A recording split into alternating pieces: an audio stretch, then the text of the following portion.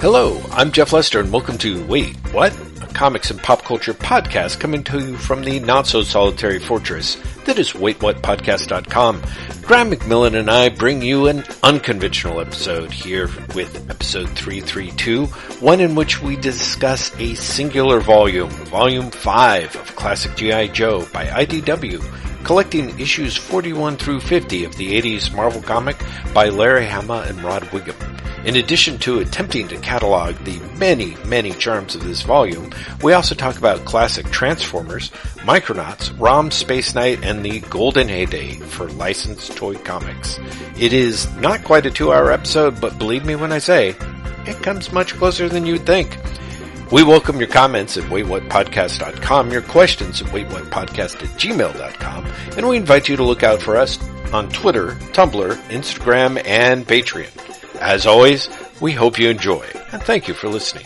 Jeff Lester. Graham McMillan, hello. Hello, how are you doing?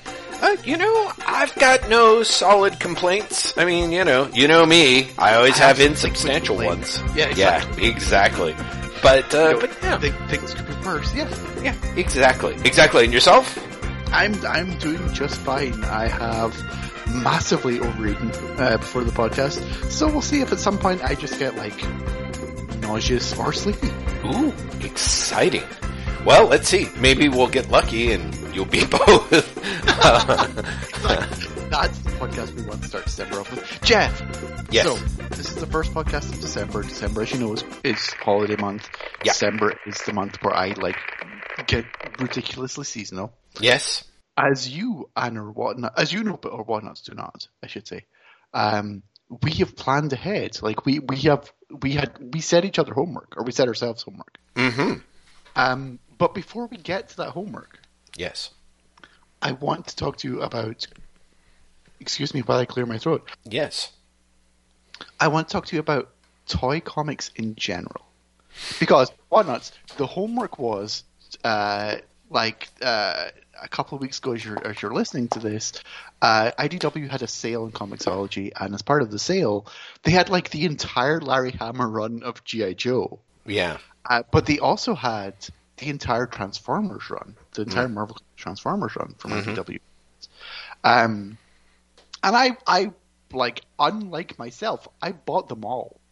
Wow, that is unlike you. That's so unlike me. Mm-hmm. But you and I both were let's read one of the volumes of Classic G.I. Joe, and then we can talk about it. But because I bought both, what I've actually done is spend the last week reading old Transformers comics. And there's a lot of nostalgia wrapped up in that. A lot. And it really got me thinking about how, when I was a kid, I read 2000D, and I read the Beano, and I read, Wizard and Chips and all of those, the British mags. But there was a point where, when Transformers started, which I think was the late 84 in the UK, that was it for me. I was all in for that for a couple of years, if not more.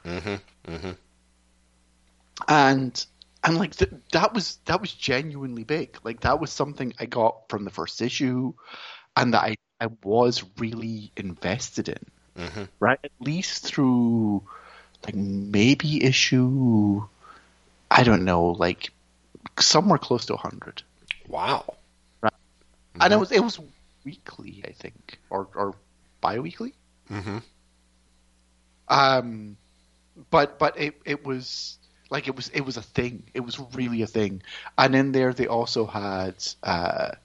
They ended up reprinting at one point G.I. Joe, except it's called Action Force in the UK because, of course, it was. Of course, it was. But it was that was in there as well, and that was the gateway drug to get me into those comics. Right. Now, before you go any further, because I think most of our listeners are super savvy with this stuff. In fact, probably, a good chunk of them are. This is a completely familiar experience for them. But for people from the U.S. who maybe don't know as much about the U.K., you should mention, because unless I'm mistaken, I'm assuming the Transformers, like the rest of the Marvel UK reprints, were cut in half to be able to allow for a fortnightly schedule. I think they were printed in black and white, right? And they were usually an anthology. So it was an anthology. It was cut in half. It's a little bit more complicated. Okay. As I remember it, and I might be wrong, and I'm sure people who are much bigger fans of this material can jump in and correct me in the comments. It was originally a mix of black and white and color, and then eventually at some point it became all color. That's how I nice. remember it. Okay. I might be wrong. All right. But definitely, like there was more in color than nods, is what I remember. Well, that's excellent. It was more the emphasis, I think, on the anthology aspect, just so that when you brought in G.I. Joe... Well, it wasn't an anthology. It was 2 stories an issue. Oh, okay. Only 2. Or at some point, I think maybe it was 3. Mm-hmm. But it was chunks. So it basically got like 11 pages of Transformers an issue. Right. And there's a problem with that, obviously. Like, it's not a problem when you're doing bi-weekly issues. Mm-hmm. But then it did at some point shift to weekly. Oof. And then you create a problem because you're running out of material. Right. Right? And there was a point where definitely the UK comic was printing material parallel with the US comic. Mm-hmm. But the other thing is the US comic started as a 4-issue miniseries and then came back with issue 5 a few months later. Mm-hmm. And the UK series was ongoing from the get-go. Mm-hmm. Right? So really early on, maybe within like definitely within the first 6 months, maybe within the first like 4 months, Transformers in the UK suddenly had British originated strips in there as well. Wow. So it wasn't just reprints. Mm-hmm. Right? And the British originated strips were... It's the weirdest thing. I must have been... I mean, I for real would have been 10 or 11 when these were coming out. Mm-hmm. And I was very aware that these comics were different. Mm-hmm. Right? And it was as much as anything visual cues that gave me that. I recognized that the lettering styles were different. I recognized that the art was different. Much more than... I mean, you'd think I would recognize that stories were literally cut in half. Right? Right? I mean, for real. The US reprints were cut in half. And if there isn't a natural break on page 11, fuck it. That's where the story ends anyway. Yeah, but I'm willing. I hope you are willing to give yourself a certain amount of latitude for that, because I have to say, doing Drock with you and reading 2000 AD material, there's a lot of times where the page count just runs out, where they don't land on the strongest cliffhanger. You know what I mean? Sure, but here's the thing: when you're literally splitting something in half in page 11, no matter what, yeah, sometimes there's not even a cliffhanger. Sometimes you're in the middle of a scene. Well, yeah, exactly. Right? But they did it anyway. Mm-hmm. And obviously the British original strips were constructed to be 11 pages long. Right. So there is actually a cliffhanger. There is some sense of closure. Mm-hmm. Or, cliffhanger closure? You know what I mean? Yes, it absolutely. Yeah. And also... And I'm trying to think of a nice way of saying this, especially the earlier British original strips were boring as shit. But also, they were clearly filler. Mm-hmm. So, I'm assuming you didn't read the Transformers comics. No. By and large, I did not. Which is to say, not at the time. Longtime listeners may recall I tried to dip my toe in to a couple of the Transformers volumes, and I think I maybe made it in the first 5 or 6 issues in, and then kind of had to tap out. Does that help? That doesn't provide any context for you? No, it does. So issue 4 of Transformers, the reason I'm asking is issue 4 of Transformers is the end of the miniseries and ends with a cliffhanger. Like a fairly dramatic cliffhanger. The first 4 issues are... There's the Autobots and Decepticons, there's good guys and bad guys. They're from an alien planet. They come to Earth. They get in a fight, right? Mm-hmm. They bring their war from their home planet Cybertron to Earth. Mm-hmm. And issue 4 ends with the discovery that there were Autobots released in prehistoric times and they transformed into dinosaurs because, of course, they did. Right? Yeah. But there was also a bad guy. There was also a Decepticon around the same time. And he comes back and kills all the Autobots. And that's how the 4th issue ends. Wow. Right? So that's a fairly dramatic cliffhanger. Yeah. And the British strips which immediately followed it are like, so before that happened, here's some flashback stories. And like, even when you're 10, you're like, what the fuck is this bullshit? Right. No, I want to know what happens next. Why are you doing this? So yeah, I was very against the UK strips for the longest time. Mm-hmm. But eventually, they came into their own through various machinations. One of which is they basically got a cast to themselves. They sort of finagled a cast themselves that they didn't share with the American strips. Ooh, that's smart.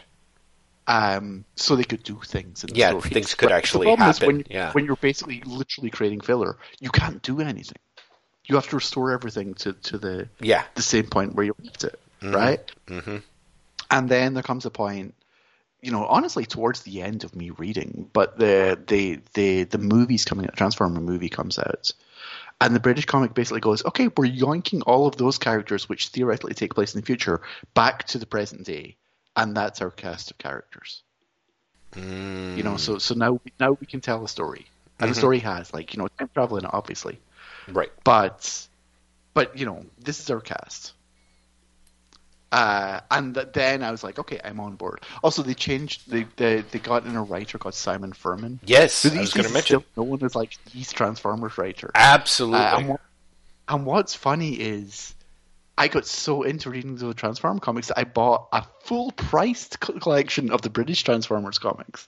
Wow. Because it really was like nostalgia. Yeah. And it's got like the big storyline I remember, which was called Target 2006. Right? And it's Simon Furman's big thing. And what I did not remember till reading this is Simon Furman, at least then, is like the most hilariously sub-Claremontian writer. But also, he has such a structure that he reuses over and over again for his episodes. Mm-hmm. Which is, the hero will be narrating things. Okay? And the first page it'll always start in media res. Mm-hmm. And the first issue will always be like a fight scene or something, some kind of action is going on. Mm-hmm. And the hero is narrating. Always seems somewhat like put out and like grumpy about events. But will always end with the narration going, I didn't realize this was ... and then it'll be the name of the fucking story. Nice. Right? No matter what the name of the story would be. He stuck to that formula so tight, Jeff. So tight. But at the time, like when I'm 10, I like that was catnip. That genuinely was like everything I want to see in a comic, right? And he did this wonderful, overly complicated sub-Claremont type plotting that was great, helped by the fact that it was also more. I don't know if more complex is the right way of putting it, but it wasn't treating its readers with the contempt that the American material was at the time. Because the American series starts with Bill Mantlo plotting at least the first 2 issues. And Ralph Macchio was scripting. And I think Macchio finishes off the 4-issue miniseries, and then Bob Budiansky takes over when it becomes a regular book. Mm-hmm. And it's very clear that Budiansky doesn't really know what he's doing with the comic for at least a year and a half. And so you get some just wacky shit in there. Mm-hmm. Where it's like, let's go undercover in a race car track. And then we might convince the great oil baron that he can give us gas. But not normal, like he can give us human gas. We can turn it into alien gas, because of course we can. Right?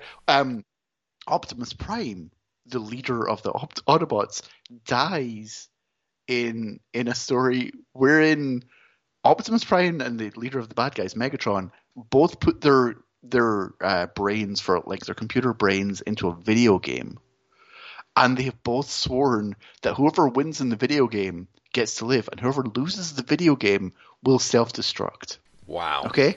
Mm-hmm. Optimus Prime loses, is aware that Megatron cheated, and goes, well, I gave my words.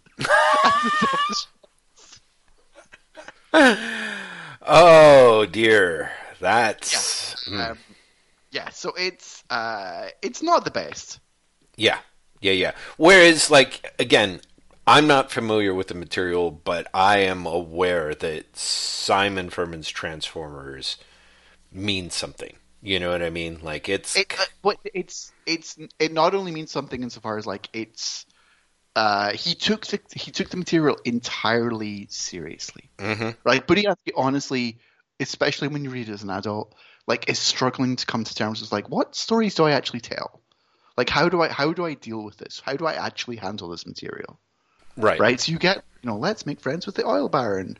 I mean, Budiansky does some really interesting things as well. He creates a human antagonist who he completely wastes because I think she appears like twice after he creates her.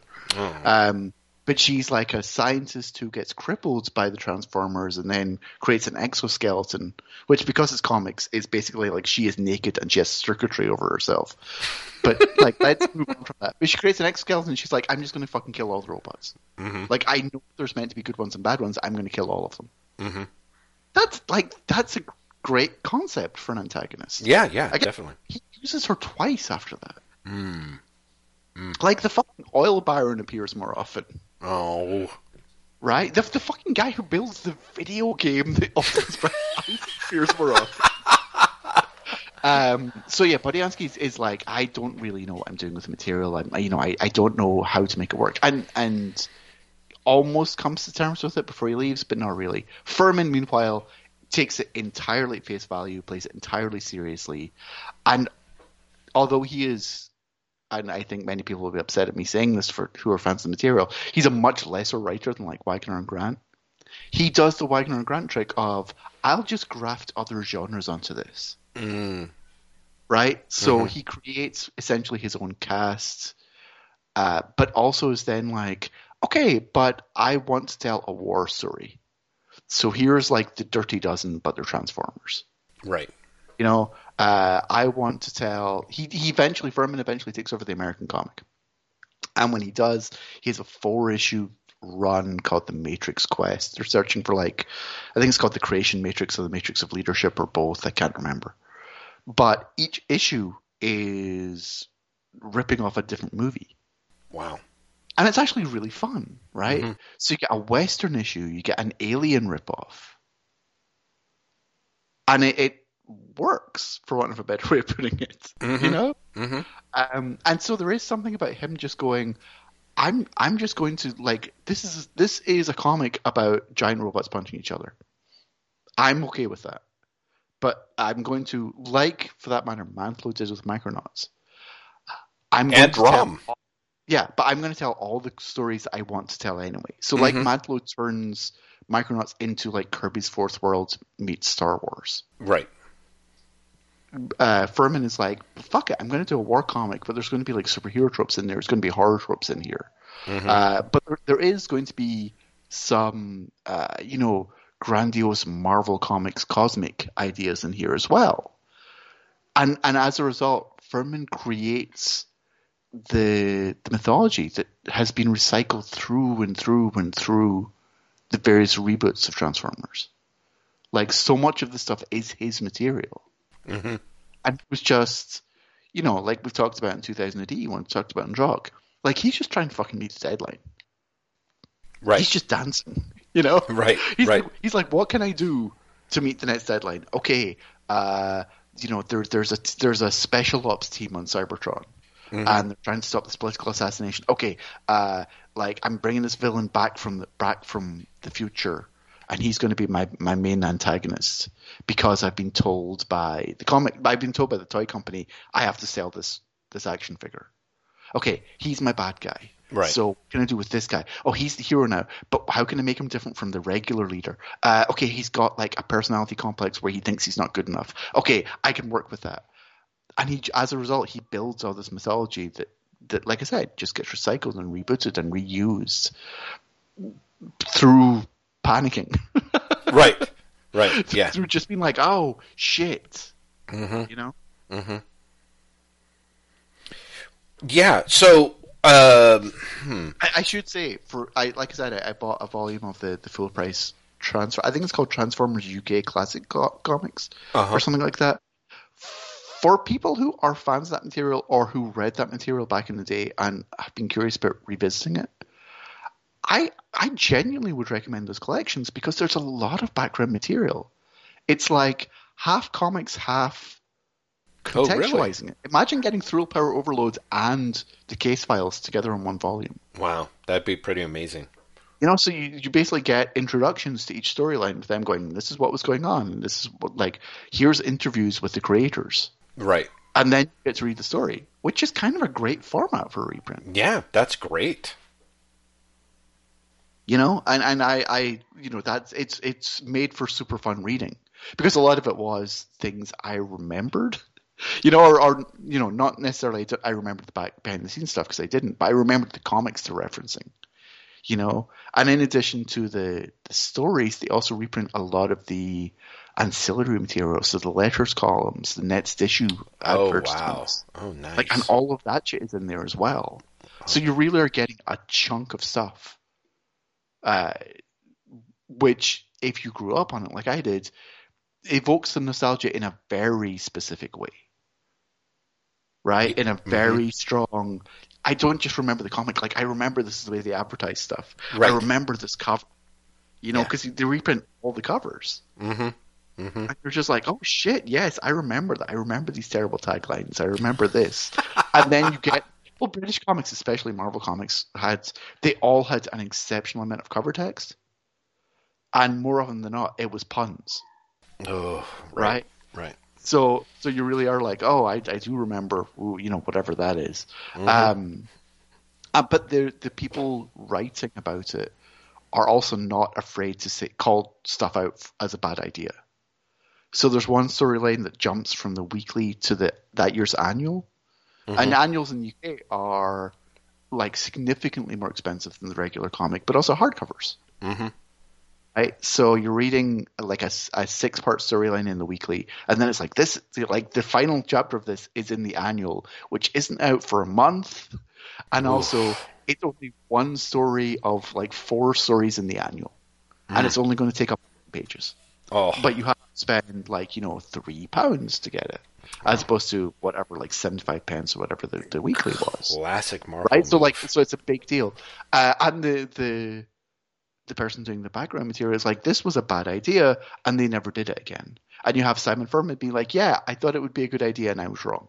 Interesting. Like, it did not work, and it killed the momentum of the story. Yeah.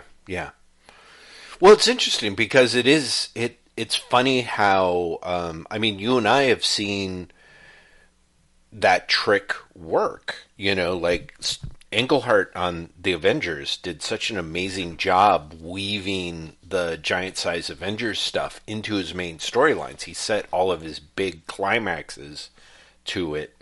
And that can work, but, there's less of a delay. It's a full-fledged story for the most part. It's a full-fledged story, right? Yeah. It's a very different thing if you have to buy this more expensive thing and you don't... No, exactly. You get like it's not the full issue. Yeah, you're following this thing along, and all of a sudden it's like, well, you have to pay 6 times more money, and it's going to be, a quarter of the book. Yep. Yeah. It's sad. I really do feel like I feel like this is a maneuver that Marvel ripped off with its various $9 anniversary issues and things, but Yeah, it's weird. It's an odd thing where you can see threads, going into like the British sort of format of the comics then that have come out. Because things like Al Ewing grew up in this stuff as well. Right? Al Ewing talked about the British Secret Wars reprints, which was the same format. It was like 2 stories an issue, and stories would continue, like, in that case, like to the summer specials or whatever. Right. Where, again, they wouldn't necessarily all be that story, and so you see those threads coming back through. And part of it is, I'm sure things like, the Infinity War panels come from some kind of, not only the nostalgia of, it's like Atlantis Attacks, but also the nostalgia of, it's like Secret Wars 2. Right. Yeah, definitely.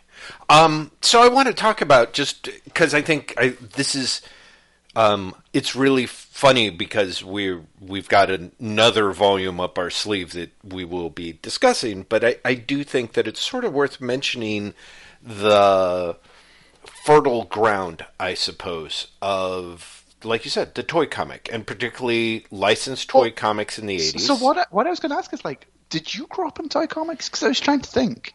Like, you Micronauts must have been running when you were a kid in ROM, maybe? No, yeah. So because I'm older than you, you know, I think Marvel started moving in on the toy stuff. Kind of, how do I put it? Like, I don't think, and God knows history could prove me wrong, but for the most part, they didn't really start licensing stuff until, of course, Conan, and then Star Wars was super big, and then as Shooter moves into place, he takes the idea of licensing comics very seriously, and the idea being, you know, you advertise in our comics, and we can do comics based on your toys. And so Micronauts, which hits, I think, relatively late 70s, early 80s, I am old enough / young enough to pick it up. ROM is out. It didn't seem that appealing to me, I think, because for a variety of reasons that I could get into. But I mean, I was a pretty big fan of Micronauts for, I don't know, at least the first 2 or 3 years, I would say. And I was going to say, like, at least the first year was legitimately just great comics. Oh, absolutely. It was, like, I say this as someone who loves Micronauts overall, especially Mantlo's Micronauts, but it does kind of lose its way after Golden goes for a while. Well, yeah, definitely, because that's it. Like, Golden and Mantlo are going for broke. And I think that is one of the things that I think is interesting about the toy comic material, is some people just see it as tripe, and some see it as just kind of an opportunity to tell the stories that they want to tell, and they take it 100% seriously. Like, Micronauts was, Mantlo and Golden did not treat that like, you know, the way that Budiansky sort of treated Transformers. I mean, admittedly, as I recall, Budiansky, didn't he come from the marketing department? And I honestly don't remember. I mean, Budiansky had other issues going on. Like, Transformers burns through its cast really quickly. Mm-hmm. Mm-hmm. Like, for real. By the time you're on, like, the end of the second year, for all intents and purposes, the cast that started the comic is gone. Right? And there are just consistently new Transformers introduced and then ignored because they have to be, because they've introduced new characters over and over and over again. Yeah, and exactly. That's not true in Micronauts, in part because Mantlo basically doesn't give a shit.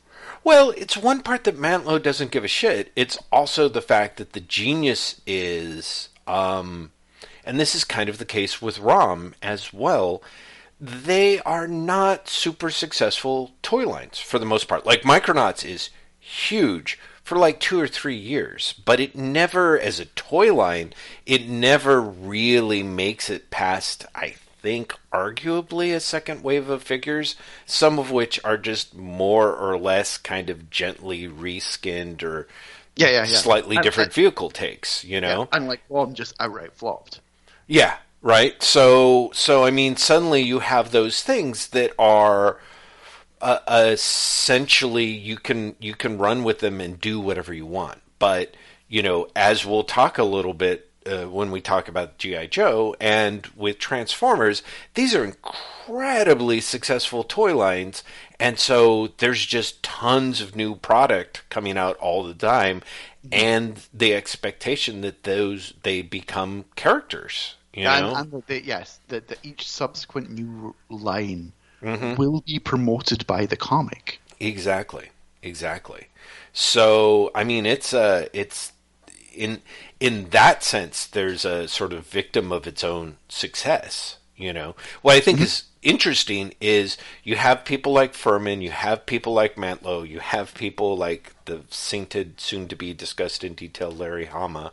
you know. And then you do have people like Hama says, like he was offered G.I. Joe after literally every other single person and writer and editor in the Marvel bullpen more or less turned it quit, down. yeah. He was the last choice.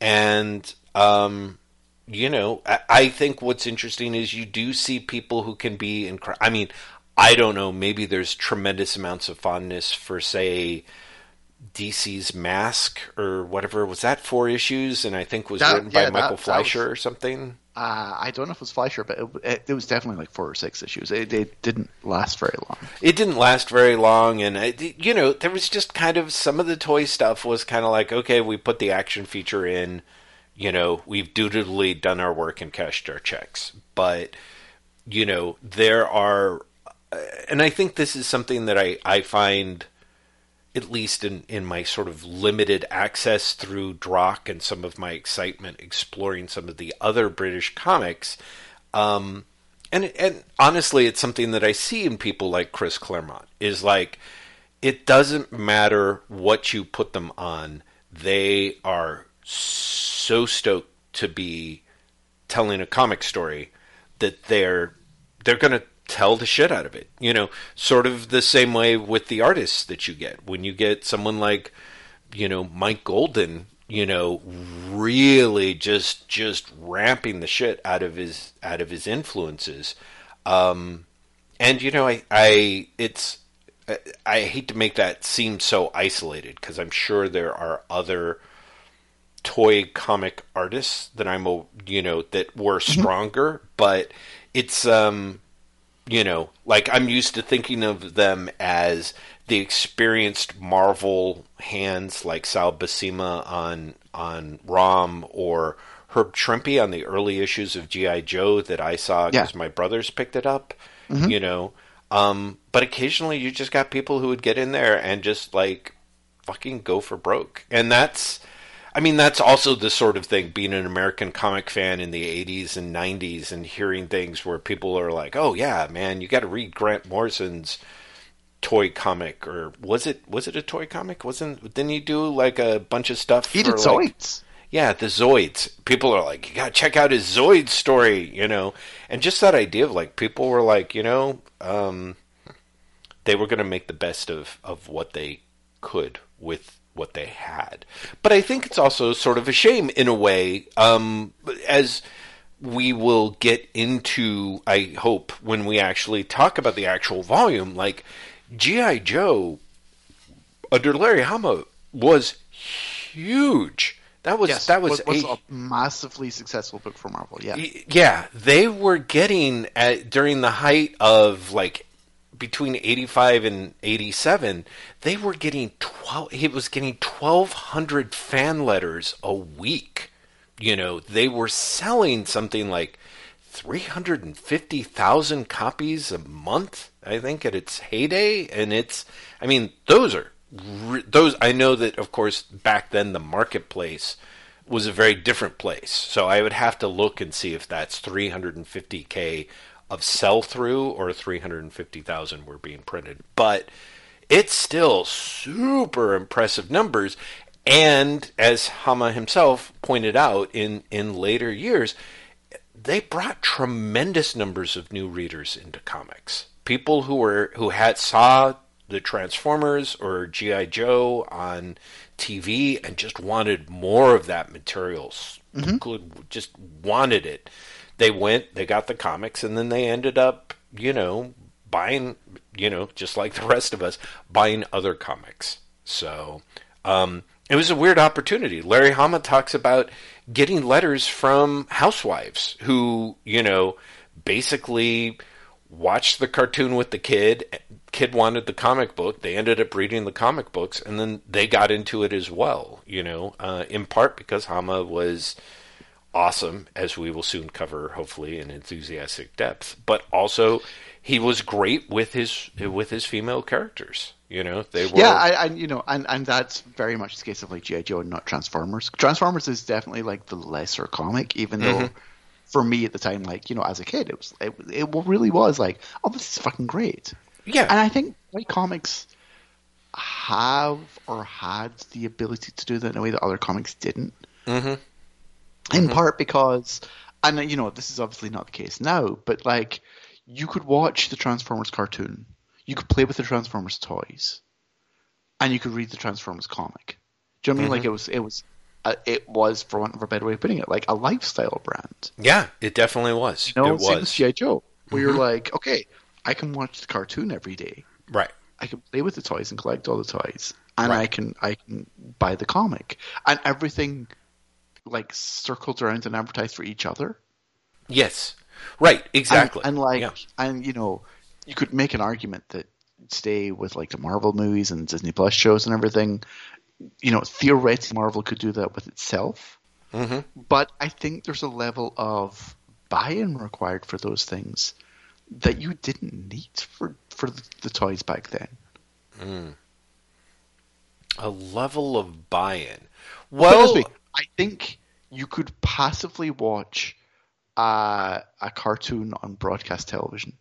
Yes. In a way you can't passively watch something that's on Disney Plus or in a movie theater. Right. Okay, I see what you're saying. Yeah. No, definitely the broadcast TV, which is free, the comic books, which were still very inexpensive then at the times, and then you eventually ended up with the toys, which were, kind of steep if you were a kid, but in theory affordable, And if not, that's what birthdays and Christmases were for. Exactly, right? And it became an event. Yeah.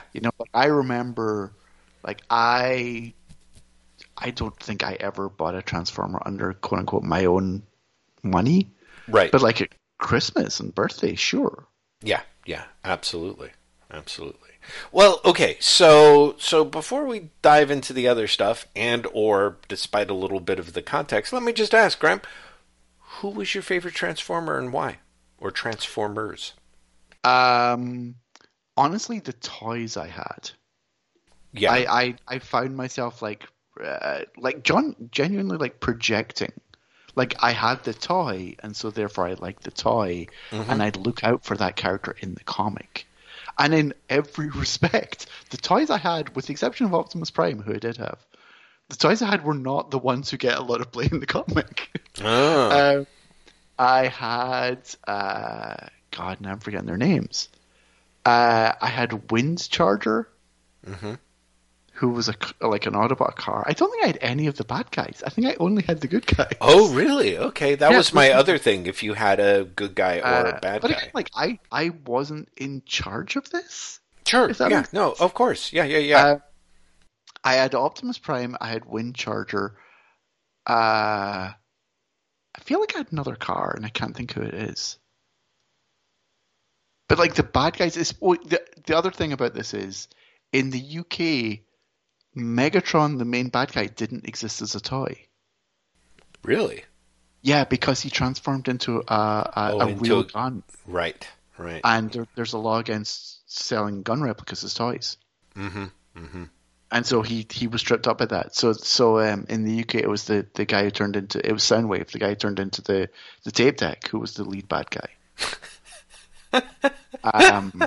Thus explaining the rise of Britpop and musical and the EMD fad that was to sweep the UK later. Yes, everyone wants to be Soundwave.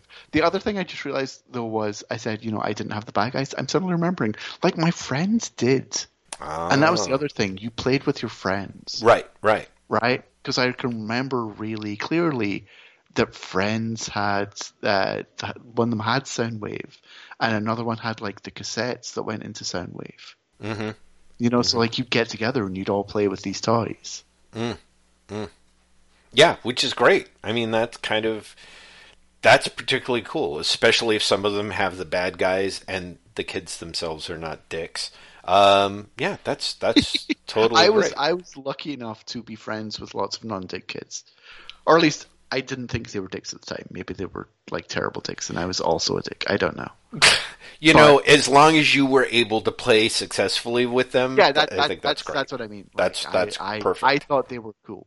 Yeah, right. But yeah, I always liked the ones that I knew, with the exception of shit, Ratchet the Doctor. Mm. He was my other favorite. Oh. And I could not tell you why, apart from reading the comic again now. He got a lot of attention. Ah.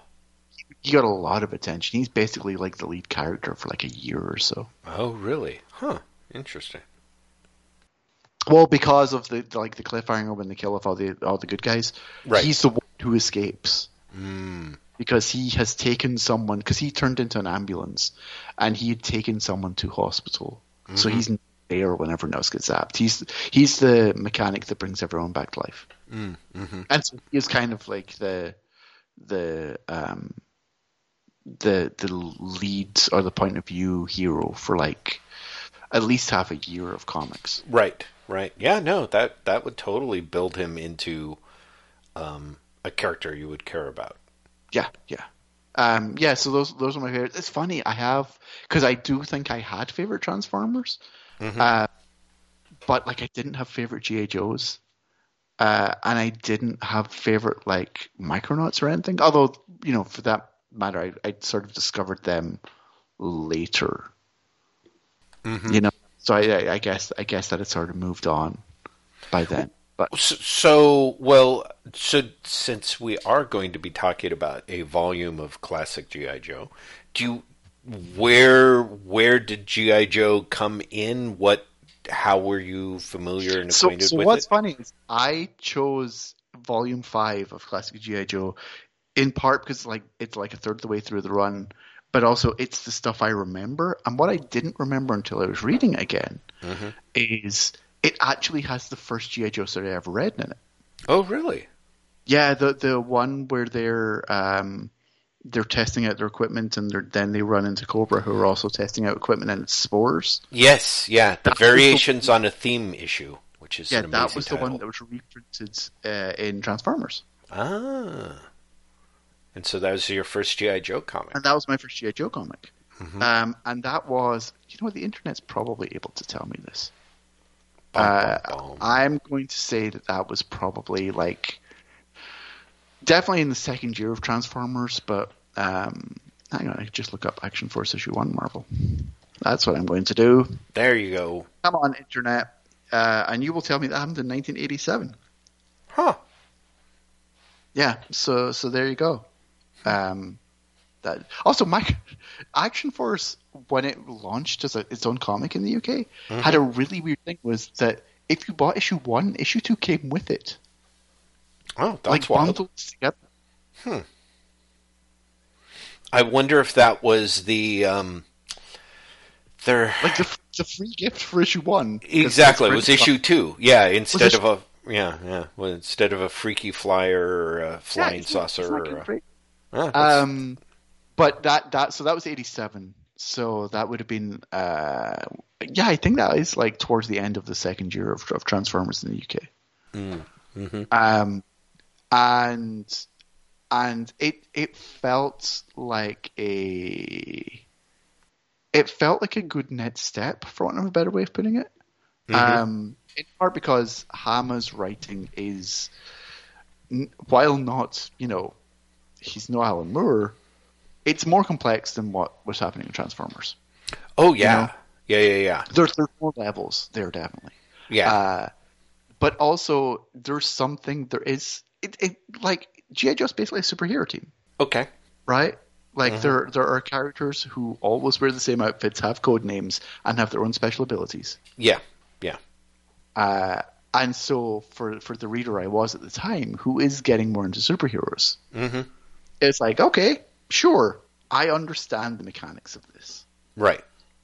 I'm into this. And also that story is super fun. It's great. It's a great story. Filled with virus spores that turn into monsters.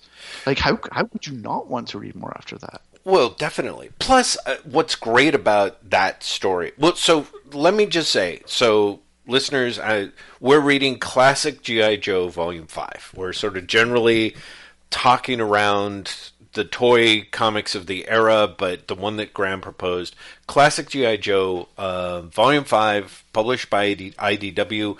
I don't know how long the sale runs. If it runs through, it will be over by the time this gets posted. Yeah. But it is an amazing sale in the sense of... Yeah, I was going to say, this I should say, is issues 41 through 50 of the G.I. Joe run from Marvel. G.I. Joe, Real American Hero, written by Larry Hama, art by Rod Wiggum, inks by Keith Williams and Andy Mushinishki at some points. And it's like 85 through 86. 85 through 86. And in the one rare oversight in the IDW packaging of it, the fucking original series covers are all by Mike Zeck, and they're fucking fabulous. And he gets no credit in the volume itself. And there's, I think, out of the 10 covers, I think he only puts his signature on one of them. But they are so distinctly Zeck and great fucking covers. No, they really are. Yeah. It's so funny because Zeck's covers are really good. I've been a mark for Zeck ever since I first saw his work, which was in Secret Wars. Right? And looking back on it now, there's lots of reasons why I'm kind of surprised by that, especially in Secret Wars, where, for want of a better way of putting it, he gets lazy a bunch in Secret Wars. Right? There's so many characters that sometimes he is just like, fuck it, like, stick figure, basically nothing more than a stick figure. Right. And then John Beatty's having to embellish the shit out of it. Yeah. But when he's on, he's so fucking on. And in these covers, oh yeah, they're so great. They are so wonderful. Yeah. And then you have Rod Wingham's art, which is entirely serviceable. Yeah. It feels wonderfully middle of the road 1980s Marvel. And for me, that's a plus. Yeah, but it's not anything special. Yeah, it will surprise absolutely nobody that Ron Wiggum went on to and is still the artist of the comic strip Gil Thorpe. It's just that seems fitting. Yeah, exactly. Yeah. So, but I think, in theory, if people are a G.I. Joe fan, they probably already know this. Larry Hama, who writes all these issues and wrote pretty much all of the issues before, is kind of the driving force and just an amazing figure, and kind of an amazing figure for, I mean, so many reasons. He is the perfect guy to write G.I. Joe for a lot of reasons, not least of which is Hama started off as a cartoonist, as a comic book artist. He was actually an assistant in Wally Wood's studio when Wood was drawing things like Cannon and Sally Forth. In fact, he was the art assistant on books that Wood was drawing that were published by and for the U.S. military, in fact. So he served in Vietnam as a detonations expert and continued to bring an incredible wealth of knowledge about how the military works to the G.I. Joe comics. And so one of the things that's insane about G.I. Joe is that it works well, because Hama is a cartoonist. He does super tight plots, as far as I'm aware, in terms of, he probably did page by page, script breakdowns. And so even though Wiggum himself is of a kind of visually underpowered kind of dude, like, gets the job done. Like, he's definitely a guy where his car looks like a car and his boat looks like his boat. And it's entirely serviceable. It's exactly. It's literally fine. Yeah, exactly. But I personally think that if you did not have Hama writing the scripts and plotting the issues the way that he did, you would not have...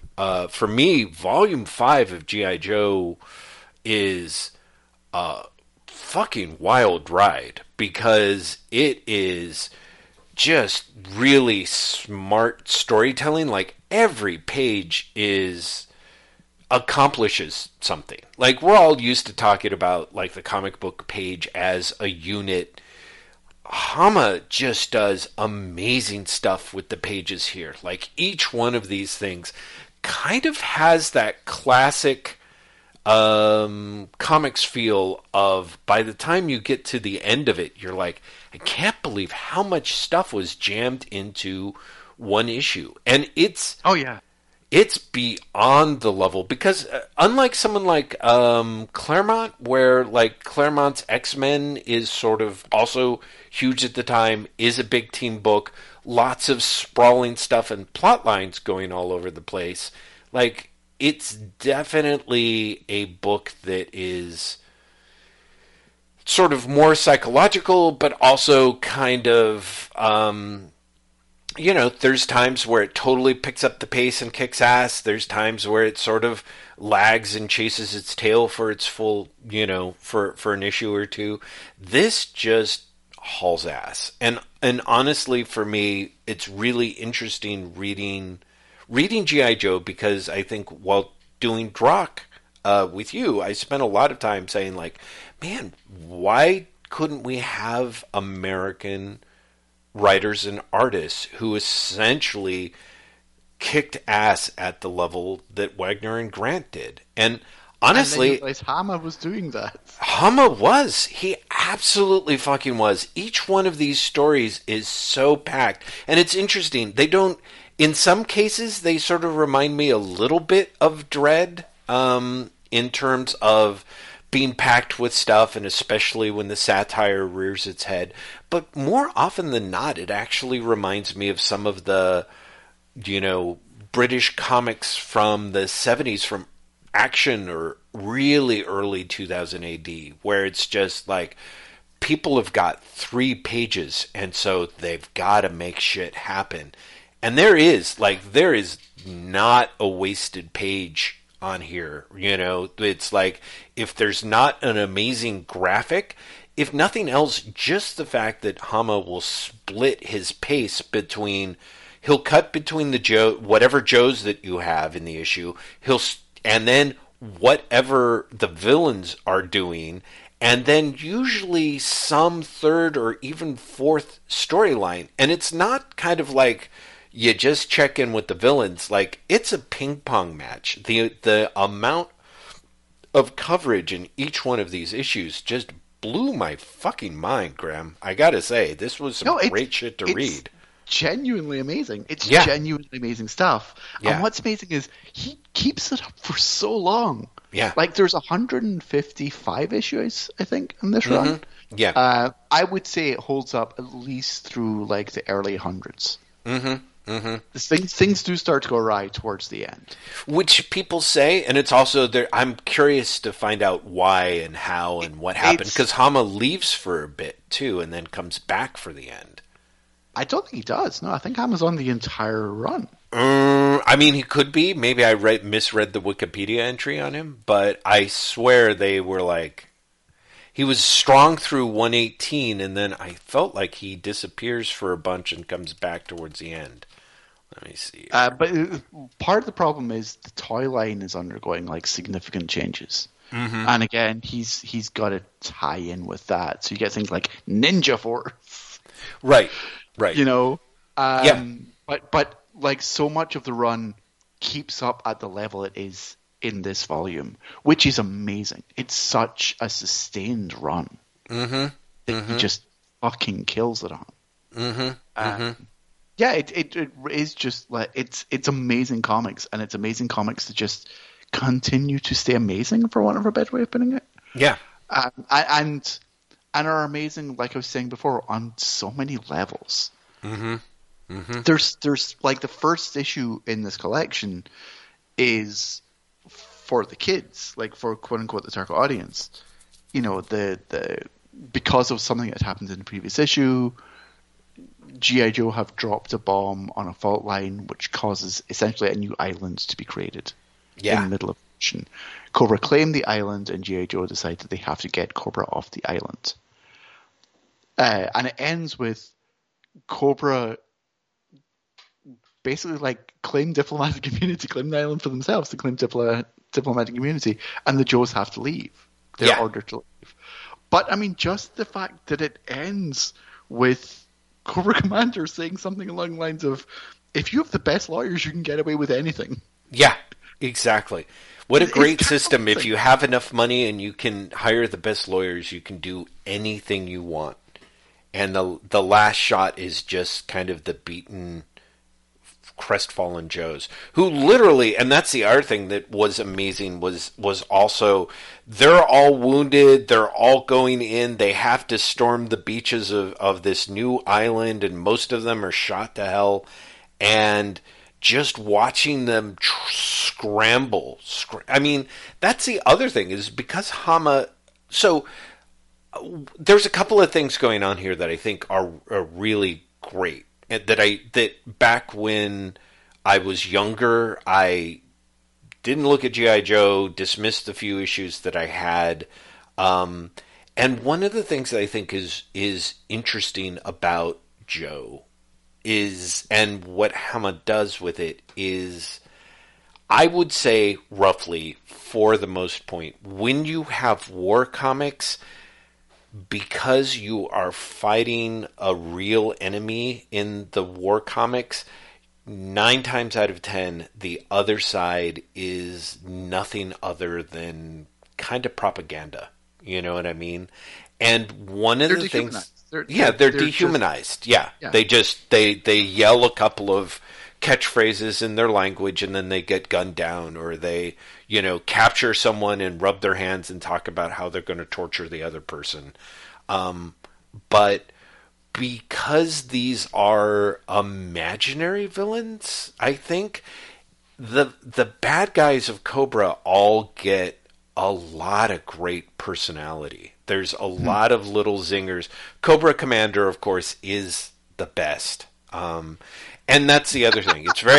It's very hard not to read this stuff and realize, like, it really does go on to inspire shit from Venture Brothers, and not like, how do I put it? Shit that you necessarily think. There's more than just shipwreck going on in the Venture Brothers. Yeah. There's all sorts of dealings and double dealings and romance and romantic sabotage happening through it. At one point, like, the Baroness and Cobra Commander are arguing about the strength of Dr. Blood's poetry or something like that. It was just really great stuff. I think the other thing that I want to point out that's also kind of amazing is this volume ends with the Battle of Springfield, where Springfield has been the essentially is Cobra Town. It's the full town that more or less is the secret supply source of Cobra, and where they more or less hide out and launch an attack from. And understandably, once they get Cobra Island and they get diplomatic immunity and they're able to more or less sit at the big boy table, it kind of makes sense that you don't necessarily need Springfield anymore. But of course, the thing that's amazing about Hama is the climax in the Battle of 50 is literally the conclusion of a subplot running through this whole volume, in which Ripcord and what's his name? I don't know. I have to say, I do have to. The Dreadnought? Yeah, the Dreadnought. Yeah, the guy with the awesome eye shade and the little hat thing. Zartok? What's his name? Zantek? I swear to God, most of these guys. Zartan. Yeah, Jesus, they all sound like erectile dysfunction pills, which is, again, probably says something about the strength of the influence that G.I. Joe has had on Sub Rosa on pop culture. But, so yeah, Zartan and Ripcord, who both more or less discover the true location of the bases for the Joes and Cobras respectively, and are trying to get that information back to the other forces in time. So by the time you get to the Battle of Springfield, it is a culmination of an almost extended Roadrunner-esque series of back and forths with those two guys being mistaken for one another and ending up on each other's facilities and being, secretly having to escape or having someone else smuggle them out just in time, even though they would have been saved if they had stayed behind. Like, Hama's just so super deft. But one of the things I love about Springfield is, Hama is an Asian American guy who was like born in the late 40s and 49, I think, and was no stranger to prejudice and bigotry and basically one of the things that I think is kind of fascinating to me is the idea that Springfield, where everyone is evil, represents kind of another idea about America. You know what I mean? Like it's Cobra Town, but there's in fact an awesome issue where Ripcord is trying to get out of the town, manages to more or less carjack a family vehicle. The daughter's in the back of the car, the little girl, and he's like, "I'm sorry, I'll let you out at the edge." And she pulls like a .357 Magnum on him and was like, you know, like, "Hell, you pull over, I'll," she literally talks about the size of the exit wound that it's going to make. And then they're all like, "Good job, Susie," and she's like, "Hail Cobra," and that's just fucking great. I mean, apart from all the rest of the satire about Springfield generally, and again, it is interesting that Springfield, this sadly through a trick of history, ends up being the second most popular Springfield in American pop culture after The Simpsons, which came after it, is that Springfield does represent this kind of the part of America that American pop culture likes to pretend doesn't exist. It's basically a racist, bigoted little town. Written large. There's a lot to that, right? Mm-hmm. One of the things I really like about this volume in particular is you get the story of Wade Collins. Yes. Right? And Wade Collins was an army buddy of Snake Eyes and is it Roadblock? I can't remember who oh no, it's not Roadblock. I want Stalker. Yeah, and Snake Eyes. Snake Eyes, Stalker, and then the third. Right? Yeah. Mm-hmm. And he basically goes bad and becomes a Cobra soldier. But in the process, you get made clear. It's been fairly clear to this point, but you get it made like very clear that Cobra soldiers undergo plastic surgery so they all look identical and are all called Fred. Mm-hmm. They all become white generic suburbanites. Yeah. Called Fred. To the point where Wade has been dropped in to replace a dead Fred, not in a military position, but in a family. And that's amazing. Yeah, that's great stuff. I really genuinely love that. Oh yeah, no, that is. I think that part's great. The whole it's funny because there's a few points. It's where Hama cheats, and that's the other thing with his exquisitely breakneck pacing in this, because they literally do a thing where Wade is like, you guys left me for dead. Cobra was the only one who cared about me. Like, you guys should have just left me to rot and die. You didn't put a bullet in my head, and I became a POW, and then when I came back from Nam, I got spit on. And they were like, look, buddy, you've got aces up your sleeve that you don't even know about. And then there's, because the Miracle of G.I. Joe is just about every page cuts to a different scene, and then cuts back later, you basically have Wade being like, yeah, these guys showed me what was what, and I realized I've been wasting my life as Cobra. I'm like, wow, you had to cut away from that speech? Like, but it's kind of genius, because you're like, Hama was like, maybe I can't carry this off. Like, you know what I mean? Like, he cuts away. There's a whole scene where 4 people get killed, like, almost entirely on panel, and toward the end, like 3 issues later, you find out that one of them is apparently still alive, and I'm like, okay, but how? And in a way it doesn't matter, but it is funny. The rest of the time, like, I only noticed that more or less on a reread of each, because I was like, because he just keeps the hits coming and coming and coming. He doesn't stop. These comics just don't stop, which is a lot of their joy, right? A lot of the fun from this is, it's not that plots don't resolve, although, like, there's a shit ton of long-running plots that don't resolve in this book. All the Hardmaster stuff takes a long time to resolve. Right. The Billy stuff takes a really long time to resolve and goes in some fascinating places. But he just keeps going. Like, there's no, even like the end of the Battle of Springfield. Mm-hmm. When you read the next issue, you realize, like, oh, that keeps going. Yeah, right. No, absolutely. Stories just keep going and keep going and build and build and build, and it's got such momentum that you just, like, you can't help but be swept up in it.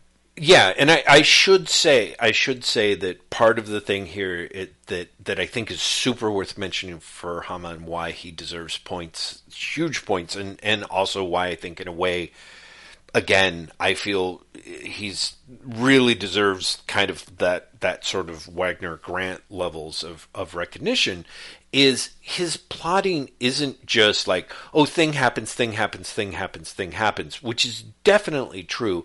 It's how each of those things ping pong off of each other and build to it. Like, you essentially get to a point where Ripcord and Zartan are, dueling it out. Ripcord is wounded and being hunted down. Ripcord has more or less, in his need to find out what has happened to his beloved, has disobeyed Joe orders and parachuted onto Cobra Island, which Hawk or Flag knows about and knew would happen, and more or less says, like, now that we have Ripcord there, we have an excuse to send back an extraction team to get him off. And while they're there, who knows what they might take pictures of, or what, covert intel they might capture. So you've got the Cobra Island thing, you've got Ripcord's story, which has been run several issues, and then the death of the Hardmaster that has been the whole circling incident between Storm Shadow and Snake Eyes. They reunite to get the person who has killed the Hardmaster that everyone thought was Storm Shadow and sent all these problems, but did not. And it is, in fact, Zartan. So you literally get all 3 of those events, like, come together and tie together in this really satisfying way, and then resolve in sorts of all kinds of crazy shit, like, as you point out, does not end. Like, without spoilers, I will say that out of all those people that I mentioned, someone ends up shot in the chest and dead by the end of one of the issues.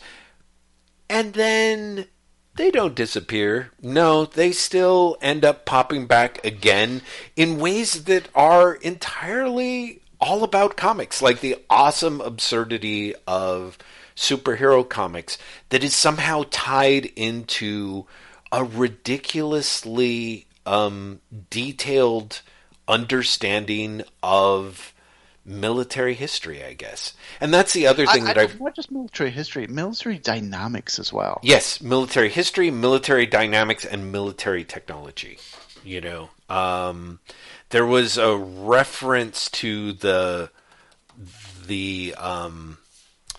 military history bookstore in New York that Larry Hama hung out with, because he did his research.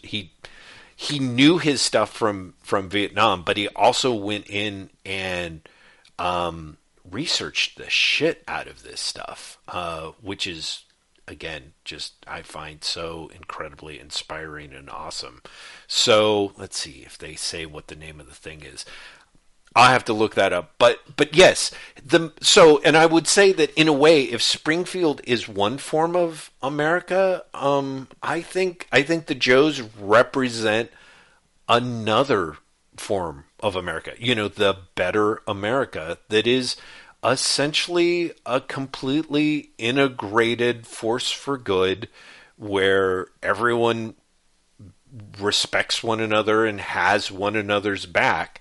I mean, it's more, it's kind of sometimes less inclusive by race and more inclusive by action figure, I guess, but I mean, that was kind of the times, I guess. But there's very much a sense of this is a huge, another type of American experience that he wants to celebrate, and he really does a fabulous job with. I'm curious. So I, like I said, bought all of these books. Right. Right. I bought all 15 volumes of classic G.I. Joe. Did you end going, I want to read volume 6? Yes. In fact, I downloaded volume 6. So that, I guess that is actually something that I should mention, is that I actually had bought the first 4 volumes of this on some super steep IDW sale and then didn't have time to read those. But Comixology Unlimited does have, I think it has access to all 20 volumes of the classic G.I. Joe. So, because as you know, Graham, or I assume, so Hama writes the farewell, and I was totally wrong. I thought he was gone for a while because of the gaps, but there's only 2 or 3 gaps, 2 or 3 issues, like approximately every 20 issues or so before the finale. 155 is done. IDW commissions him to write 155 and a half back in like 2006, 2007, and then continues to reprint stories from that continuity from 156 on. So I think the first 15, 16 volumes of classic G.I. Joe are the original Marvel run, and then the final 3 volumes or 4 volumes are the volumes that Hama comes back and writes for IDW. But if you have Comixology Unlimited, or you've been thinking about getting Comixology Unlimited, it looks like you can read all of those volumes. Like the entire run, right? Yeah, and I might do that, Graham. I have to be honest. I really enjoyed the shit out of Volume 5. It really did give me that sort of amped up on Monkey Gland adrenaline shot that Classic Dread did. And again, it's not especially deep. Like, it's interesting to me, Hama talks about how he writes for the characterization. Supposedly, and this totally blows my mind if true, Hama more or less writes every issue spontaneously and doesn't really plot ahead, which would break my brain if that's true. But it does give an unbelievably organic feel to the stories where you don't really necessarily know where they're going. or sometimes you totally know where they're going, but you're shocked by the way it gets there. But one thing that I am surprised by is that the comics themselves are not. I mean, like, I don't know to what extent people want quote unquote depth to their comics, but let's just say, like, this is, you're not going to mistake these for Claremont's X-Men or Neil Gaiman's Sandman or Alan Moore's Swamp Thing anytime soon. You know what I mean? Like, they're just not, like, it's interesting that Hama is like, yeah, you write from the psychology or about the characterization, but I think what he excels at is, unsurprisingly, because he ends up being an actor himself, it's kind of funny to be talking about this so soon after the death of Stephen Sondheim, because, Hama had actually was one of the guys who was actually in the original 76 production of Stephen Sondheim's Pacific Overtures, right? So he's an actor, and I think he has that actor sense, even though he's still an artist and a cartoonist. He has a little bit of the actor idea of give someone motivation, give them a thing that they want that powers them, and that what they want will power them through every scene. And I think that's part of the power of this volume of Classic G.I. Joe, Volume 5, is at every point, every character, even if it's, God help you, Sergeant fucking Slaughter, who pops up at, like, issue 48 or whatever. It's amazing, right? Yeah, that was like, oh, wow, strange. And you may or may not remember, you may or may not know this, Sergeant Slaughter was a G.I. Joe action figure. Mm-hmm. Mm-hmm. They made an action figure, yeah. Well, yes. So he was a wrestler who became an action figure. Who became an action figure, yeah. Yeah, who became an action figure and then became a character in the comic. My understanding from a quick perusal of Sergeant Slaughter's Wikipedia page is supposedly part of the reason why he left the WWF is they would not give him the approval and clearance to appear in G.I. Joe as an action figure, and I think he might have also been in the cartoon and or movie, as well as the comic. And he was like, well, screw that. So he went with the AWE. And then, weirdly enough, this flips years later, where he more or less gets kind of written out of the TV show and the comic because he goes back to the WWF and ends up doing a heel turn as like a Russian spy or something like that. Oh, no. An pro-Iraq sympathizer? Anyway, it's not great. It's not it's definitely like, oh, Vince McMahon, you nightmare human being, you. But it's kind of wild to see a real person pop up in the middle of all this, even if that is a kayfabe version of a real human being. It's still a little disquieting. I kind of wish that,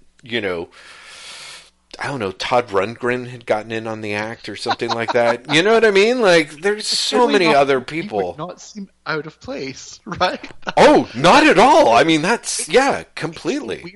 It's the weirdest comic. It is a classic of 1980s comics that honestly, again, does not get anywhere near the recognition it deserves. Yeah, I mean, it's, the people who know about it love it. Yeah, literally one of those cases where, like, people who have read it 100% love it and get it and go, oh no, this is for what it is. This is the best example of what it is, of this form, right? Right. And I think it is an incredible example of multiple forms. It's a great example of, again, like the superhero soap opera format. I think it's incredibly good for that, even though technically this isn't a superhero comic.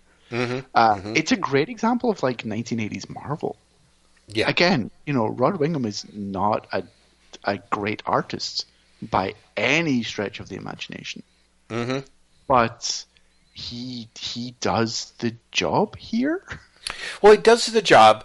Hama's pacing is great, and I do have to say that under the guiding hand of Jim Shooter, and these issues were, of course, edited by Dennis O'Neil, which is, no mean shake as a comic writer himself, and later leaves Marvel to go on to handle the Batman title and lead it to huge levels of success in the 80s and 90s. But he's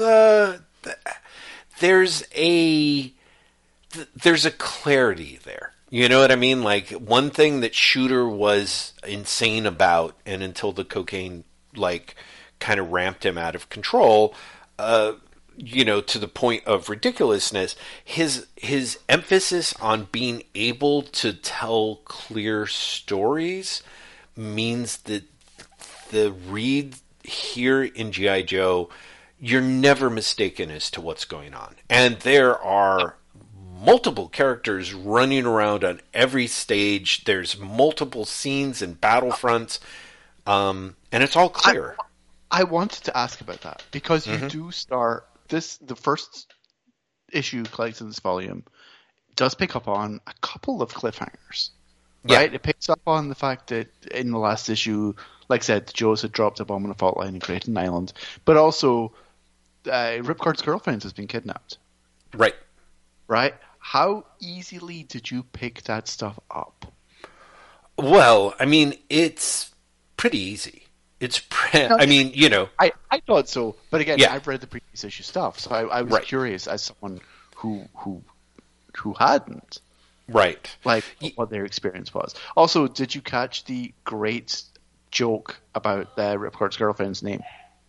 That her name is Candy, and which part? Is there a shout out to the Bow Wow Wow song her name is Candy Apple. Oh, I did miss that. Oh, shit. Because they talk about her dad, and her dad is like Secret Agent Apple or something. Yeah. Candy Apple. Oh, my God. Yeah. There's some really offhand funny lines here. Yeah, no, it's easy to jump in. And in fact, one of the things that I like is by creating the island, like the first 3 or 4 pages are like, how the hell are the Joes, and for that matter, Cobra, going to survive this insane, tidal waves, that displaced everything. And it more or less just nearly kills everyone, and then they have to go to war. You know what I mean? And which is actually a really fun bit, right? Yeah. So, the Joes are already completely fucked up. Yes. And then they're like, okay, now you have to go and take an island. Yeah, and that is just fabulous. Like the level of, everything's gone to shit, but you just got to get her done, which is the classic sort of, war comic trope, is just handled so well there. And then what's great is that, the very next issue picks up with Candy you see her being kidnapped. You see Billy, who's the son of Cobra Commander, being trained by Storm Shadow, and again, the genius of the story that Storm Shadow tells Billy about essentially you're a true, you become such a true warrior and so still and focused that you more or less know when you're going to die. And talks about the death of the Hard Master and how and why he died and what it means in the larger sense of achieving these levels of balance. And yet it's also this perfectly great thing of it sets up for someone like me who has no idea what the fuck is going on, it then sets up this great thing of, at the meantime, this mysterious figure who's, hitching rides and then basically kicks the ass out of the Springfield Police Department to get the classified information out of Cobra's files, is the Soft Master and transmits the murder of the Hard Master's death.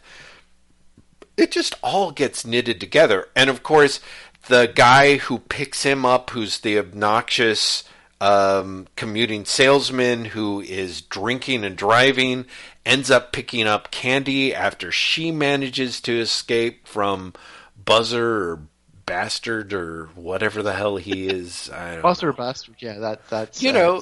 still had problems getting that name passed, but it somehow got into stores. Yeah, and then he picks up Billy. Right. So they're all in there. It's which is really funny.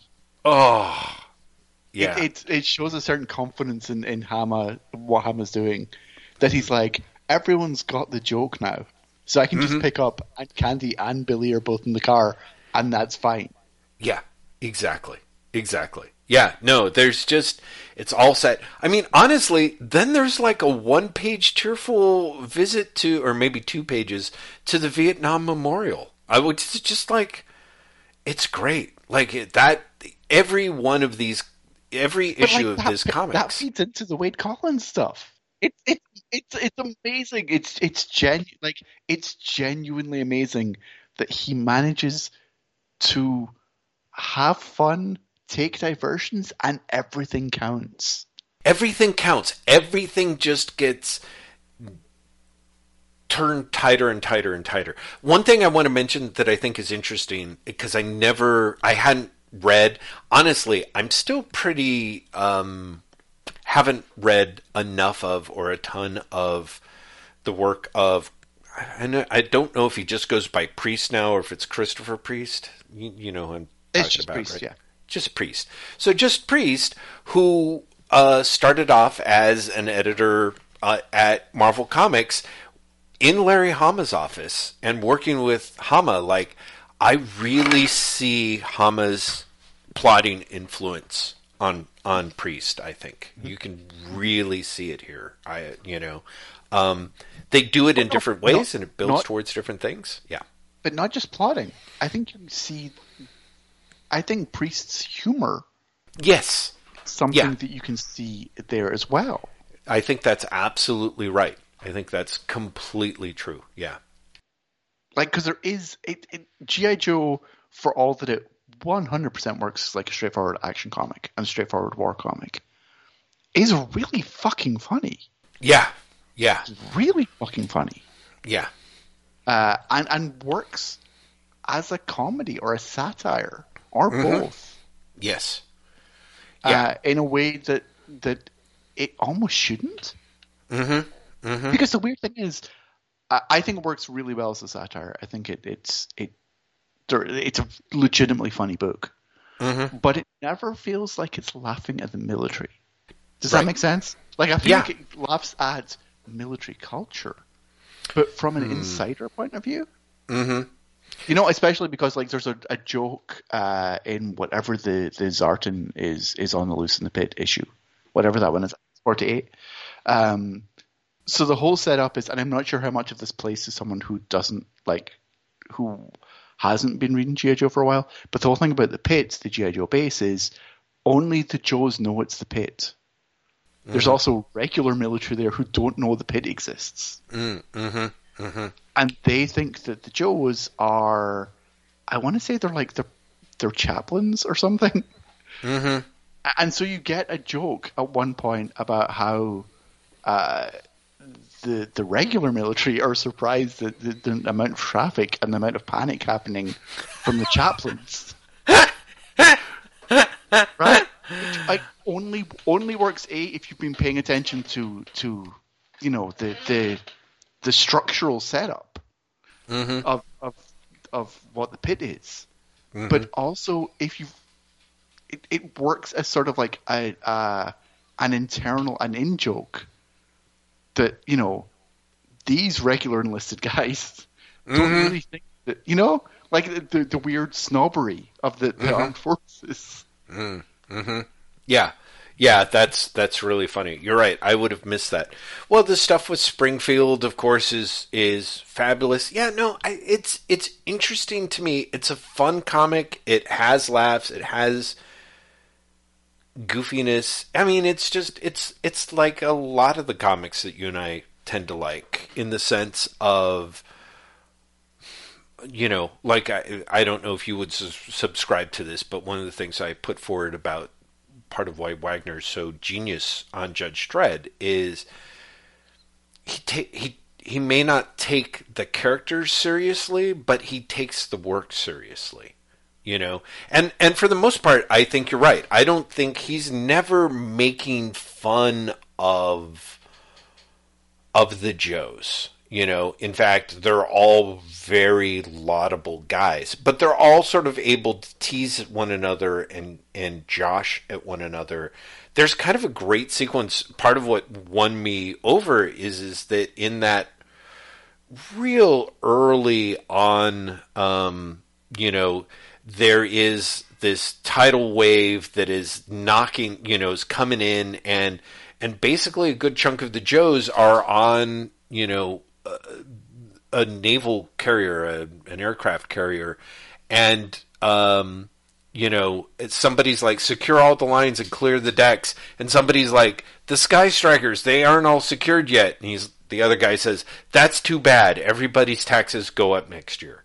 And I'm just like, that's a great line, you know, and because it just to me conveys 100% the kind of, like you said, a little bit of that military mindset in a way that's believable.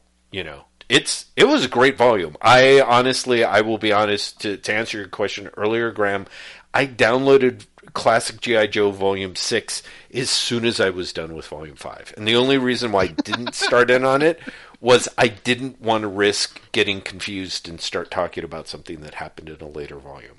Yeah, like I just it's completely. I'm really happy it's on Unlimited, to be honest, because it's completely addictive comics. It really is. And it's so much fun to just like run through, and these are not short books, right? No, they're all 2 pages. Yeah. So I mean, 10 issues of it. It was. I had a great time reading it, and I read through it in a big clip. But it was also sort of a little bit of like 3 issues or so, and I'd have to take a break. And in part because the Hammer does not waste space, man. There's always something happening. These are packed comics. These are packed comics, and yet really not are. In. You know, I do draw a line between like this and Claremont, just insofar as like I do think there is an understanding of how to use soap opera that I think just the 2 of them share. But this is not Claremontian in the sense of like sometimes Claremont's pages take a long time to read just because they're overly wordy, and yet nothing really happens. And Hama's just the opposite. Right. Hama is actually very economical with his dialogue. Yeah, but absolutely. The amount of fucking information he stacks into these comics is amazing. Oh, completely. Yeah, no, agreed. And a lot of that is, like you said, it's all, he writes his dialogue really tersely. There's not a ton, at least in this volume, of thought balloons, but also, like I said, I would be shocked if he was not writing super tight scripts that look more like, you know, panel breakdowns and everything. Because there's stuff that is, there's visual storytelling here that then prevents the redundancy of the writer trying to explain something that wasn't clear or talk about something else that they've, you know, got to cover for a gaffe or something like that. The intention is incredibly strong. And my apologies, like Rod Wiggum, that could be hugely on his shoulders as well. It may be really unfair for me. But it's not. I mean, don't get me wrong. Again, he's doing everything he needs to do. Right? Yeah. He 100% is.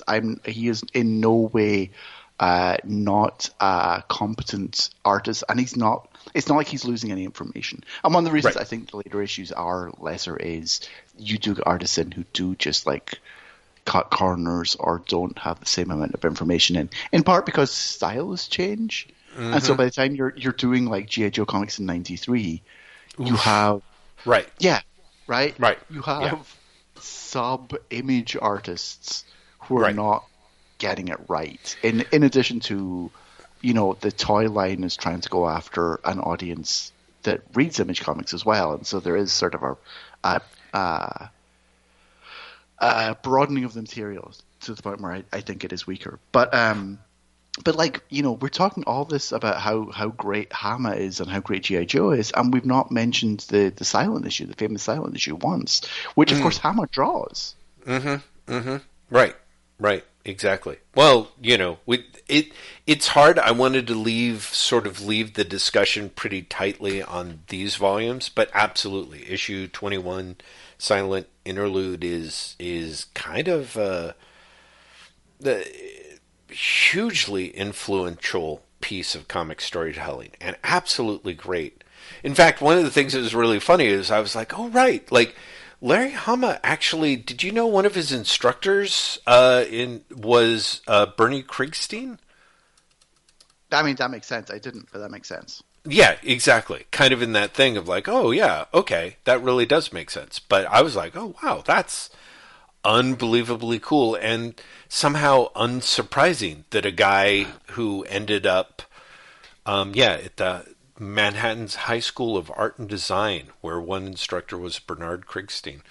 Unbelievable. Hama's just...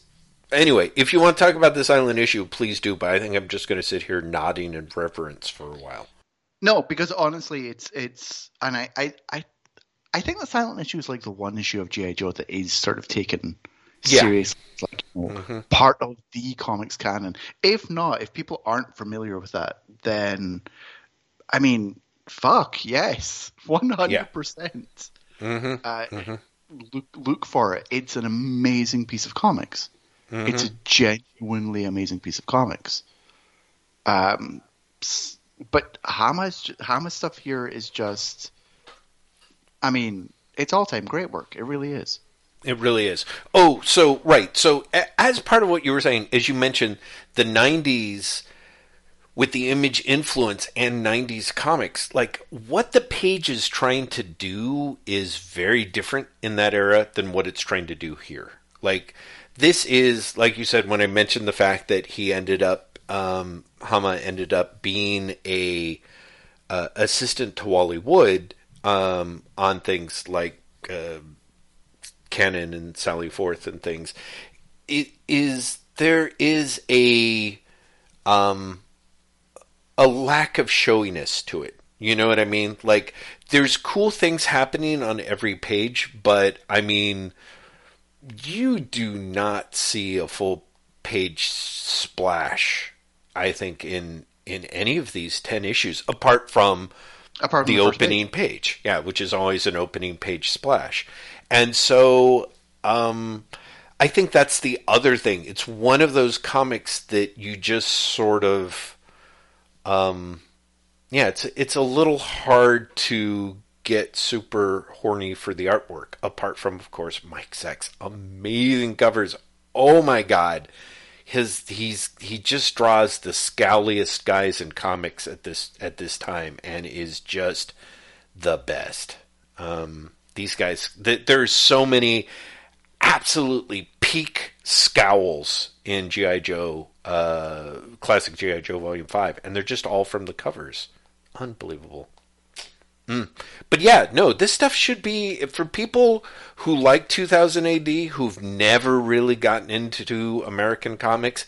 I would recommend that they give it a shot. If they were the people who loved this era of G.I. Joe, and love Larry Hama's G.I. Joe, man, they should really try out some classic 2000 AD stuff, because it's a lot more simpatico. There's a lot of crossover than I was there. expecting. Yeah, there really is. You know, but Hama. Yeah, please go.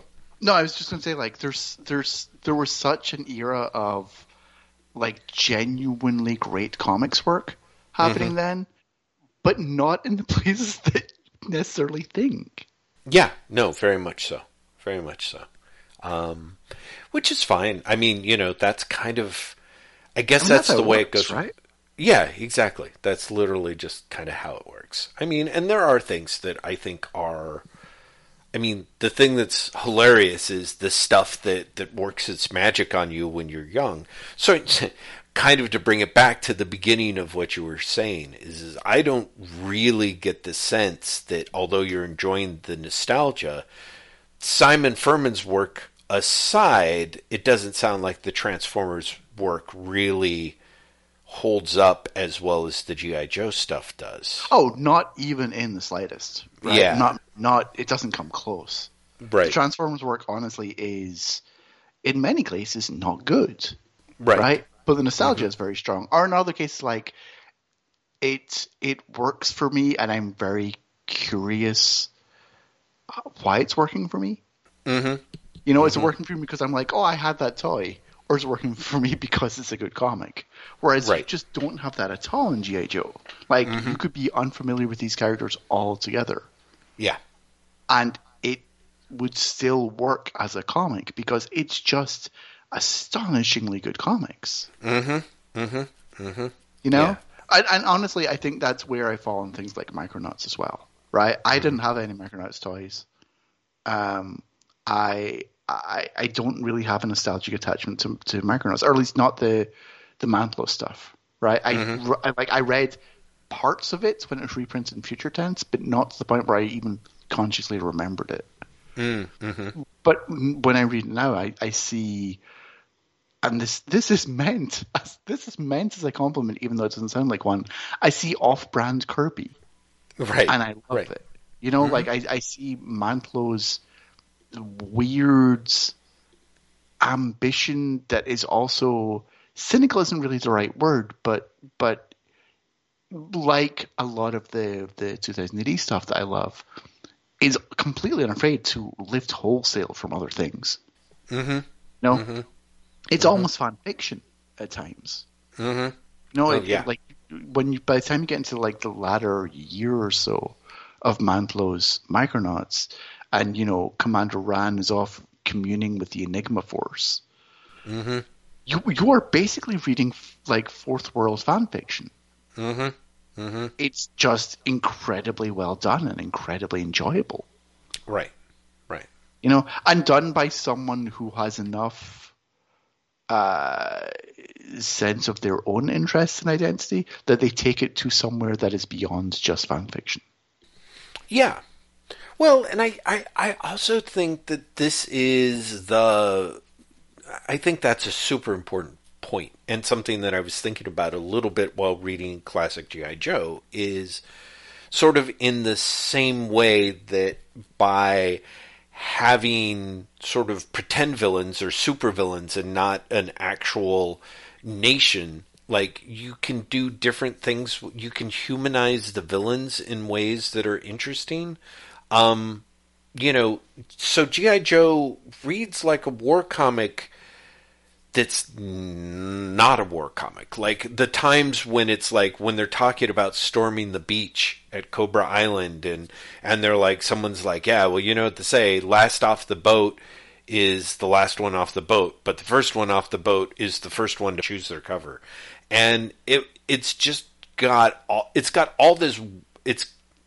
this weird, richly textured feeling of like, this is not a war comic, but it is a war comic. It's going to drop all the right terminology. It's going to be totally legit in lots of surprising ways, considering half the cast is dressed like the Village People, and yet, and yet it's kind of not. And because it's not a war comic, it gets to transcend it, and sort of in a similar way with Micronauts, because it's not just the fourth world, he gets to do different things with it. He's free of the what am I going to do with the Orion Darkseid showdown, kind of thing that tends to trip up so many people who take on the fourth world after Kirby. You know what I mean? So there is something to be said for the innovation of, you get this weird little thing and you're able to do, in your toy comic, you're able to riff on Star Wars, you're able to riff on the fourth world, and then you're able to go somewhere else with it, that frees you in a way that the fanfic or even doing the licensed title to something really ties you down on. Like, for better or for worse, Bill Mantlo did not have to worry about how to introduce Sergeant Slaughter in Micronauts, the Further Voyages, or in ROM 35 or something. Mm-hmm. Yeah. Oh, actually, before we wrap up, and we should probably wrap up because we've been talking for almost 2 hours about toys. Yes, I said that one of the things that derails Transformers, and especially in Budiansky's era, is that it just kept having to introduce new characters. Right. And honestly, part of that is also that the new characters. There's a simplicity to start Transformers. The good guys are cars. The bad guys are weapons or household objects, right? Or planes, for that matter. Right. The good guys are cars. They're Autobots, right? And then it goes on. They're like, oh no, but now they're also cassette players. Oh, now they're right. Now they're dinosaurs, also, and they're whatever. But the insertion of new characters just becomes completely distracting, completely over the top, and disrupts anything resembling a sense of flow to the story. I don't think that's the case here at all in G.I. Joe. I think the introduction of characters works, and works in a relatively organic sense, to the point where, like, the last 2 issues in this collection, 3 issues really, are spent introducing, for all intents and purposes, the new Cobra Commander, Serpentor. Right. And it works on a dramatic level for me. Am I alone in that? No. I thought Serpentor was really super well done because of all the various bits. Again, it takes, for me, part of what happens is, in many ways, it ends up being a continuation of Storm Shadow's story, because they get all of the greatest warriors, and the idea is to take their genetic material and their memories and sort of turn them into one super ultimate military leader. And, it's actually, both it and Sergeant Slaughter have pretty strong intros, because Slaughter basically walks in while the pit is under siege, and, because no one recognizes him, they jump him, and then later he saves the day. He instantly has the keen tactical mind, yada yada, blada blada. So those introductions are great, but I think one of the reasons, and this is, sorry for me to back up, like, I keep talking about 2000 AD, the story that was your first G.I. Joe story, the improvisations on a theme story, is practically a Judge Dredd hot dog run story. You know what I mean? Yeah. And absolutely works because of that. There's like no better way to introduce these characters than kind of have Lady J take them out into, the middle of nowhere, and they're supposed to run maneuvers, and she's like, I'm not sure. And then basically they run across, Cobra, who have way more stuff at their command, because Dr. Mindbender has this new, these super cool new evil destructive plant things that he's going to set off. And it seems like this impossible situation. And by the end, when they're like throwing like a first aid kit full of scorpions through the window of a van and using the tank that they don't have any ammunition for, but they like hook together a sort of impromptu trebuchet off the end of the gun. Like, it's just great. But so anyway, but all of which is to say, I can't even remember who those fucking new characters are, but I think they're awesome. I do love them. Like, I don't know, was that the one when it was like Sure Shot or Quick Head? I really don't know. And again, it almost doesn't matter. Right? It really doesn't. Like, I do not doubt that Hama is writing these characters from the character out. Right. But at the same time, there is a handful of people who I think of as continuing characters in G.I. Joe, and the rest of them are all colourful cameos. And yeah, that's absolutely. Fine. Completely so. Yeah, agreed.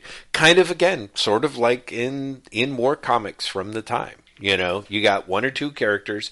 Like, I really was kind of, I would love to move forward and back, because I'm like, man, it's interesting that, you know, Hama's telling a super complicated story, but one thread of that is about a dude named Ripcord. You know what I mean? Like, who's in love with a woman named Candy. And it's kind of like, huh. I mean, okay. You kind of have to go back to read the start of the Candy story. Well, I'm sure I do. Yeah. It's amazing. Candy's introduction is one of the greatest introductions in all of comics. Wow. Unless I'm misremembering, because it's been a year or so since I've read it. But if I'm not misremembering, Candy is introduced as someone in a bear costume.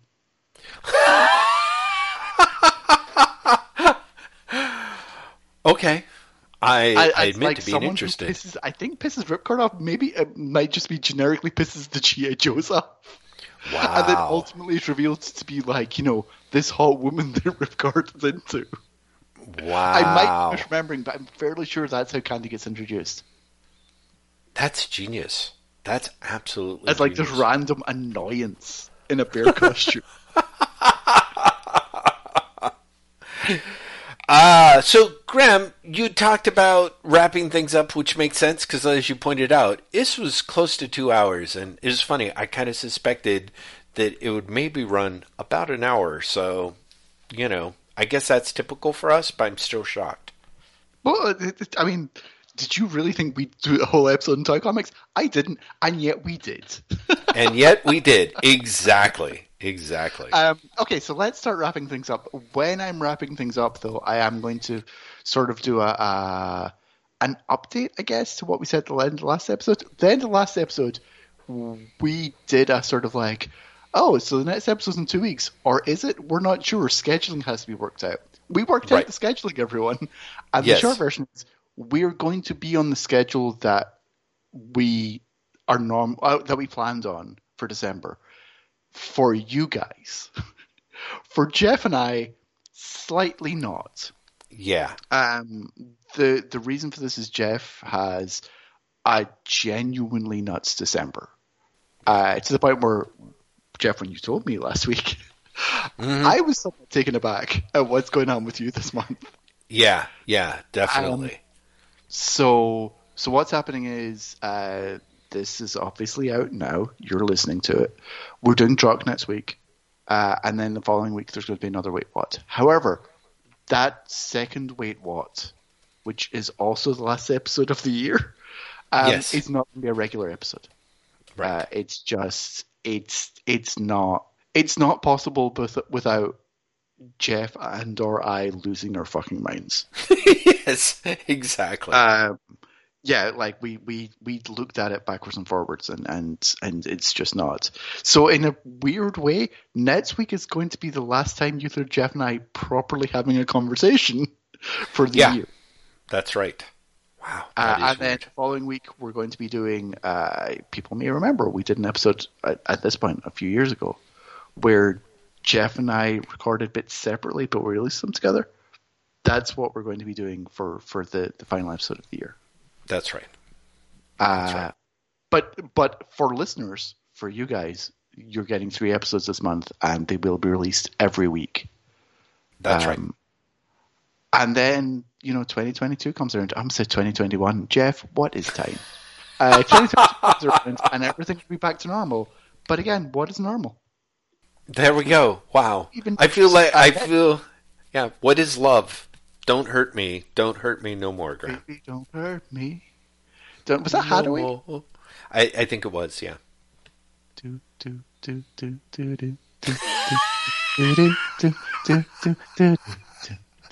What is love? Next week is a Drock, but again, just to break with tradition, it's not a Drock where we talk about Jeff Dredd. It's a Drock when we're talking about Strontium Dog, which means after making Jeffrey 200 pages of G.I. Joe, let's read 400 pages of Strontium Dog. Oh, Jesus God.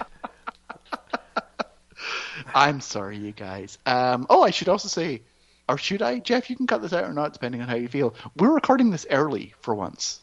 This is coming out in the regular release schedule. We're recording early, so if any weird news broke in the last few days and you're wondering why we're not talking about it, that's why. It's really worth pointing out, Graham. Thank you for doing so, yeah. But also, it means Jeff has more than a week to read 400 pages of Strontium Dog, which is probably a good thing. Perfectly honest. Again, 400 pages. I'm hoping it goes quickly. I'm hoping you enjoy it. But nonetheless, Strontium Dog, next week. And then after that, Jeff is and I will be, I suspect, talking about our favorite comics of the year. Yeah, I think that is currently the plan. We'll see how heavily we have to swing off that plan. But yeah, we'll see what goes awry between now and then. Yeah, no kidding. Because I'm continuing to wrap things up. We will have show notes up for this episode at waitwhatpodcast.com. We have a Twitter account at waitwhatpodcast. We have.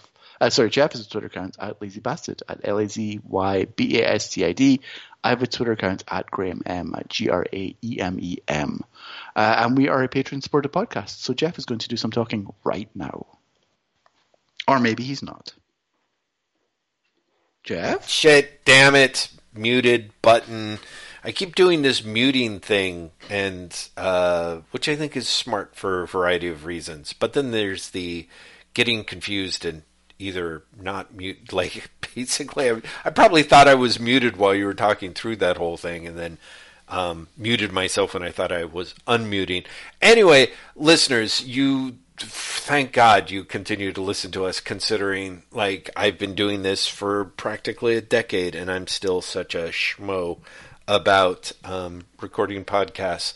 But you guys do actually listen and send us notes and comments and point out things and point us towards awesome Comixology sales on Twitter and do all so many other things that make our lives great. And the fine folks at Patreon not only do that, but they also throw us a little bit of their hard-earned dosh, which I'm incredibly grateful for. If nothing else, it is easy to look at 15 volumes of classic G.I. Joe for, in my case, $1.79 a piece, and being like, should I? So, thank you for that. Really, it keeps us inspired. It keeps us armed with material to talk about and argue about and happily agree on. Which even that sometimes happens, such as here. I want to give a special shout out to Empress Audrey, Queen of the Galaxy, for her continuing support of this podcast and this little neck of the galactic realm. Lord only knows where we would be without her. I think my understanding is NASA would have to think about shooting more rockets at more asteroids sooner than they already are. Graham? Just think that all that asteroid debris is going to fall on us and kill us like a spear of frozen urine from a plane. We'll be back next week talking about Strontium Dog. Jeff did just mute himself for the laugh, I think, because it started, then it just stopped. We're going to be back next week. Hi, everyone, and thank you for listening, and otherwise, bye!